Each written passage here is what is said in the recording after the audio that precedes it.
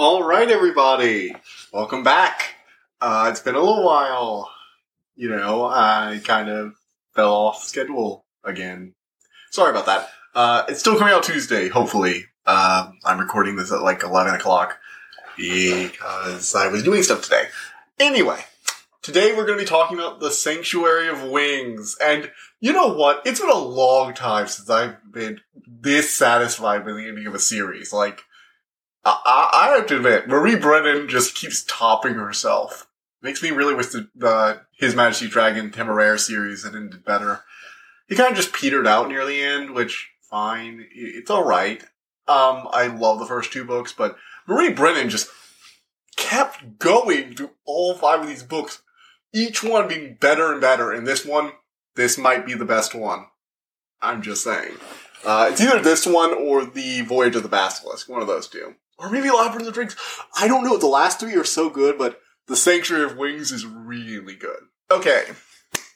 So, for those of you who don't know, this is the 5th book in a series. I have reviewed all the other books. There is no reason you should be here if you haven't either listened to those reviews or read the books. Okay? We're all good? Alright. Well, for those of you who are still here, even though you haven't read the books, I'm going to describe the plot and then ask you to leave so you can read the books and be surprised because there's actually a twist in this one. Like a really, really big twist. And it's really interesting. So, for those of you who do not know, again, glaring, just imagine me like sulking when I think of you. Joking. So this series takes place in a world that's a lot like our own, different country names, but like, for example, there's Skierland, which is basically just Victorian England. Just think about it that way, it's easier. And we follow a woman by the name of Isabella Camhurst, who's known as Lady Trent, who she's, it's Victorian England, so women are really supposed to do other stuff, but she wants to become a dragon naturalist. It's really frowned upon, but the first few books she married someone who had access to a lot of tomes and, was a scholar. So they shared a mutual interest. He didn't try and suppress her interest and let her explore her desires. Eventually, he ends up taking her on a research trip with a friend of his, and they discover the secret to preserving dragon bone, because that's the big twist of this world. Basically, everything's the same, except there are dragons, which means everything's different, because Marie Brennan actually thinks through the, historical implications of all this stuff. She's basically made up a whole new world just based on the vague outline of ours. It took me until this book to be sure that this is definitely the same globe. Like, the continents are definitely the same. This 5th book takes place in what is basically their version of the Himalayas. So, Anyway, stuff happens. She goes on various trips around the world, learning more and more about dragons, and this strange ancient civilization named the Draconians, who seem to have had some great connection to dragons, and she believes may have even found ways to tame and breed them, which is something they're still trying to do. So, for those of you who don't know, I'm going to have to talk about spoilers of the last book, because this kind of takes place as a result of it. At the end of that last book, she had discovered an ancient Draconian ruin, which, along with her new husband, I guess, and she's, living a pretty good life now. She's not scraping by on money anymore. She has her funding. She's been doing decent research. She's been contacting other people, but she hasn't been out in the field in a while. And, she just feels a little incomplete. She craves that old adventure, the Voyage of the Basilisk, where she rode a sea serpent. Going out into the desert and dealing with, all that excitement of, what will we find? Hunting down dragons in the field. She kind of misses it. But she's content enough knowing that she's, done more with her life than most people ever would, even if she still feels restless. Until basically it's, the Skierland in this universe is at war with the China stand-in. I forget their name off the top of my head. But, so basically this rebel from that country, they're, then it's sort of the whole, hey, there's an illegitimate government in place, we are the rebellion. Lady Trent has gained some political favor over the years, so he tells her that he comes to her with knowledge that he found a dragon up in their version of the Himalayas. Now, there is literally no reason a dragon should have been there. They don't live there, and they said it was some kind of strange breed.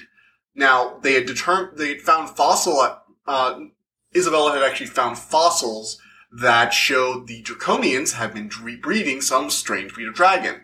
I mean, of course, as a dragon naturalist, she would have been interested anyway, but with this in her mind, she wonders if the two might be the same. There aren't any ruins in that area, but, it's very uncharted. Nobody's really gone up there. This is like the kind of area right before mountaineering kind of became a thing, so it's still a mystery as to how much the Draconians might have been in that area. So, with the possibility of finding a preserved dragon body buried in the ice, which would be a rare find in and of itself, they set off to the Himalayas. And then something happens. And Isabella is thrust into a new situation that acts as sort of a final proving ground of all the lessons she's learned in the series. Okay. See, this is the problem with talking about this book without spoilers. It's based on so much other information. You basically have to have read all the other books, her relationship with Suhail, her previous husband, her son Jake, her brother. It all comes back. This is really a book that takes all the stuff. Like, I honestly I would believe anybody who said Maria Brennan planned this whole thing out and she knew exactly what she was doing in all these books. Because it really feels that way. It feels like this book was a final culmination of everything they've been working to. Just no exceptions. Like, sure, there were a few things, like, yes, I said goodbye to all these people throughout the years, but it's like, all the lessons she's learned, all the things she's grown from over these last few books, surviving in the Green Hell, traveling across the world, riding a sea serpent, slowly learning more about the Draconians, learning about language through her husband Suhail, the various other forms of scientific endeavors that her friends had, like the bird specialist. It all comes back around. And it's really impressive. I really like it. But the problem is, it comes back around due to one of the coolest twists I have ever seen, and I can't really talk about it until I talk about that twist. So, I'm gonna have to stop here on the describing the plot thing. Just know she basically ends up helping legitimize the rebellion's new government and completes her life's work. That would be the ending of this book. I mean, it's a memoir. It's a set of fictional memoirs, so that goes without saying. But I can't really talk about more, so I'm just going to talk about if I think you should read it. Yes, read this entire series. It's amazing. Okay, on to the spoiler stuff. If you don't want spoilers, and seriously, you should actually read this on your own. It's really good. Okay?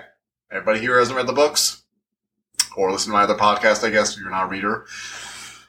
They're audiobooks, But I'm not going to complain for the free listens. So, the Draconians are half dragon, half human hybrids. Yeah. Okay, so, for those of you, just in case nobody's here, all the Draconian ruins, one of the big motifs that throughout the ruins was like these dragon-headed humans. So they thought they were gods, sort of like a Egypt situation, because there's a lot of parallels between ancient Draconian and ancient Egypt. They have their own Rosetta Stone parallel. There's the, the animal-headed gods, the lost civilization kind of vibe. There's even a Draconian craze, a lot like the Egyptian craze that came after King Tut's tomb was discovered, which comes from the Watcher's heart being discovered. An untouched, unspoiled tomb that was found mostly because it wasn't that important and because it was trying to be hidden. Trying not to be some grand monument.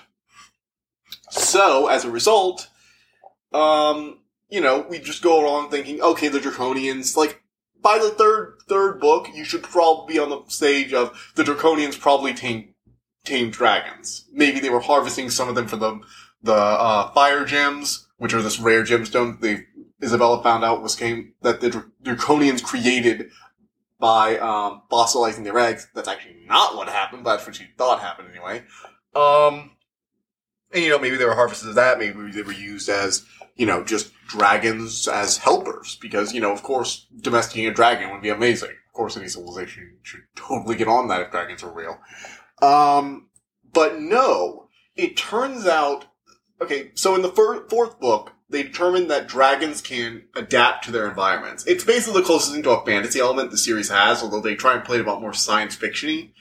And according to some murals and some later stuff in the book, there's a really, really, really rare chance, like, they suggest that this might have been, like, as a result of human-dragon, like, blood offerings over dragon eggs for centuries, that when bathed in dragon eggs, there's a really rare chance that they'll mutate into a more humanoid form, producing a slightly different type of dragon.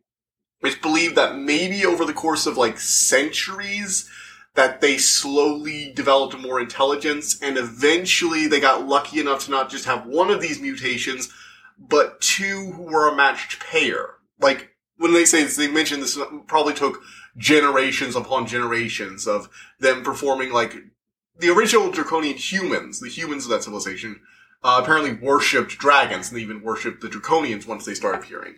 Likely a result of human sacrifices over dragons, the blood spilling over them, changing the environment of the eggs. Again, it's basically the pseudo-magic of this series.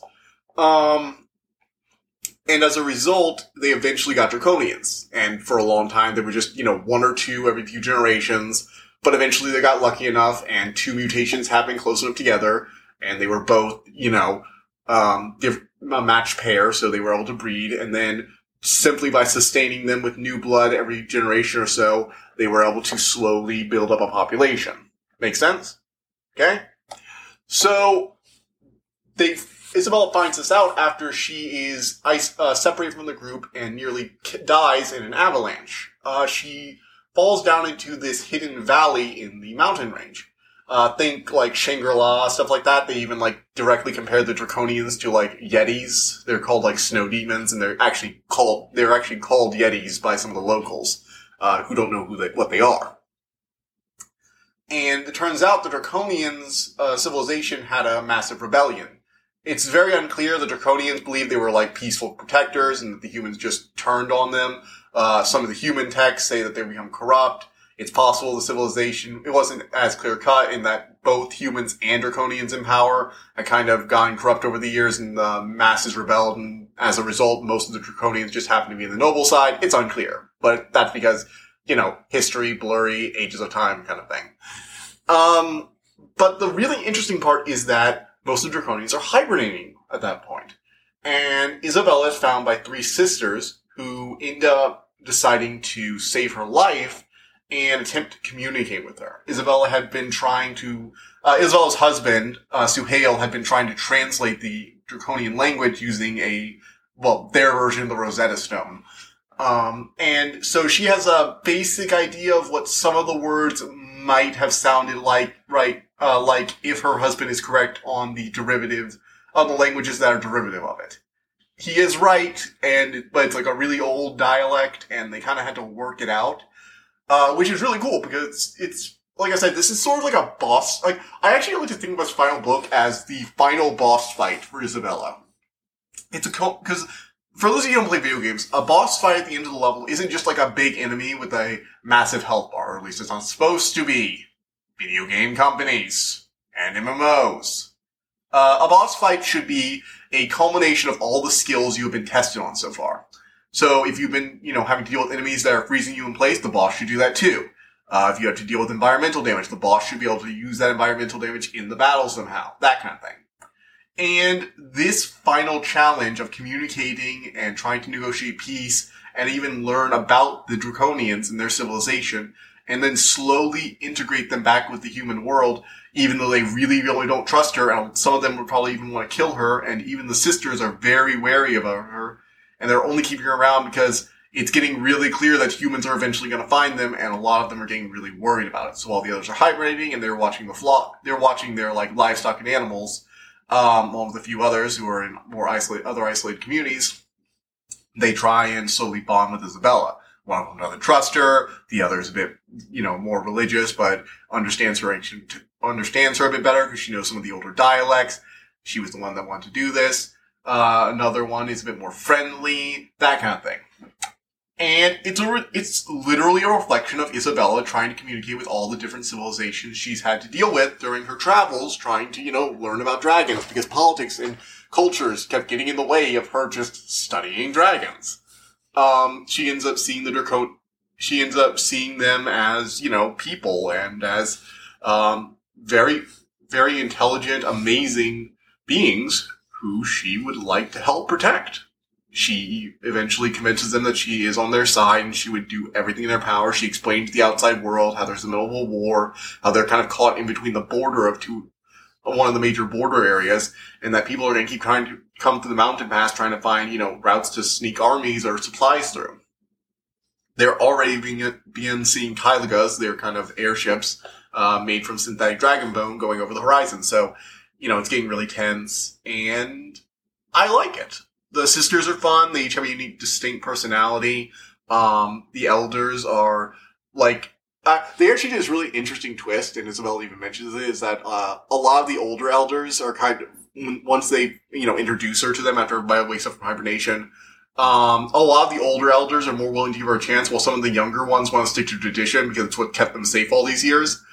And you get the feeling, and Isabella's living it's kind of weird how the older ones are, usually, it's usually the older people who are wanting to stick to the old ways, but it makes sense in this context because they've been around long enough to see that humans keep getting closer and closer to their isolated area, whereas these, younger Draconians, only really see, every once in a while a human comes up here, every few months we might have, maybe one or two a year we have to deal with, and you get the feeling the elders remember a few decades ago, when seeing one human a year was cause for concern. They're so well characterized, and Marie Brennan does such a great job of it.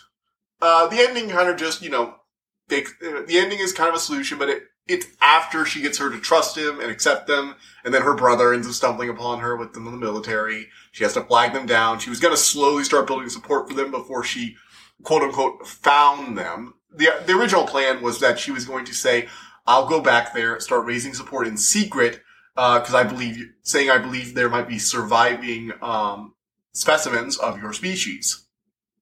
And I'll start gathering support, laying the groundwork for if we find you to, get you environmental protection, basically. But then one of the military airships finally gets over the pass, finally finds a break in the winds, gets over the pass, and she has to flag it down and convince them to talk with, her government, who she doesn't even really trust in these matters.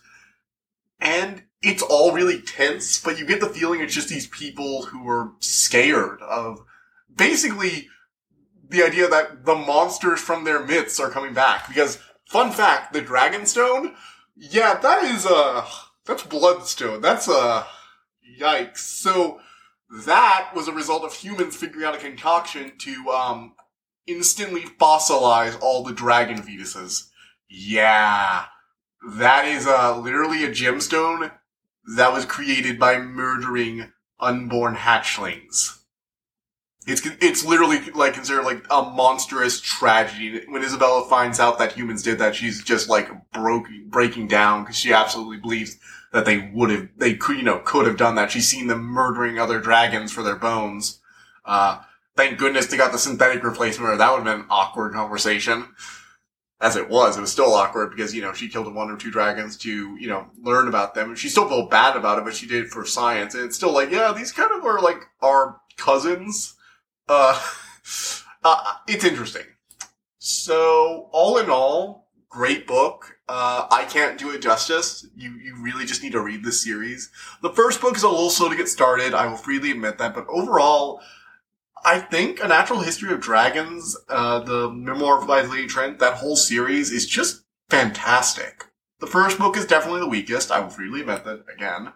But from 2 on out, it's just really good. If you like scientific investigations of fantasy worlds or, political maneuvering, if you just like dragons, this is a series for you. And the illustrations of the books are just gorgeous. The first book's cover is actually what drew me to it, because this dragon, but as you moves from head to tail, it goes from, scales to muscle to bone. And it's all this massive diagram. It's just, I love it. Marie Brennan, I will definitely be looking for more of your books because you know how to write really good characters. You know how to do really good twists. The Draconian twist comes out of nowhere. But when you look back, everything fits. All of it. strange hidden egg rooms that seem to have been, that they were basically looking to outright attack, that they found with the dragons inside having died of starvation. The hero of the Pacific Islands kind of area they went to that was supposed to have killed the dragons by turning them to stone, which is literally a recipe for use the biological warfare. Use the agent that's like literally just anti-dragon biological warfare, which is horrifying. Horrible people.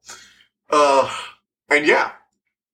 So yeah, I'd really like it, and I think more people should read it. Okay, well, I'll see you guys. I guess I'll see you guys Friday.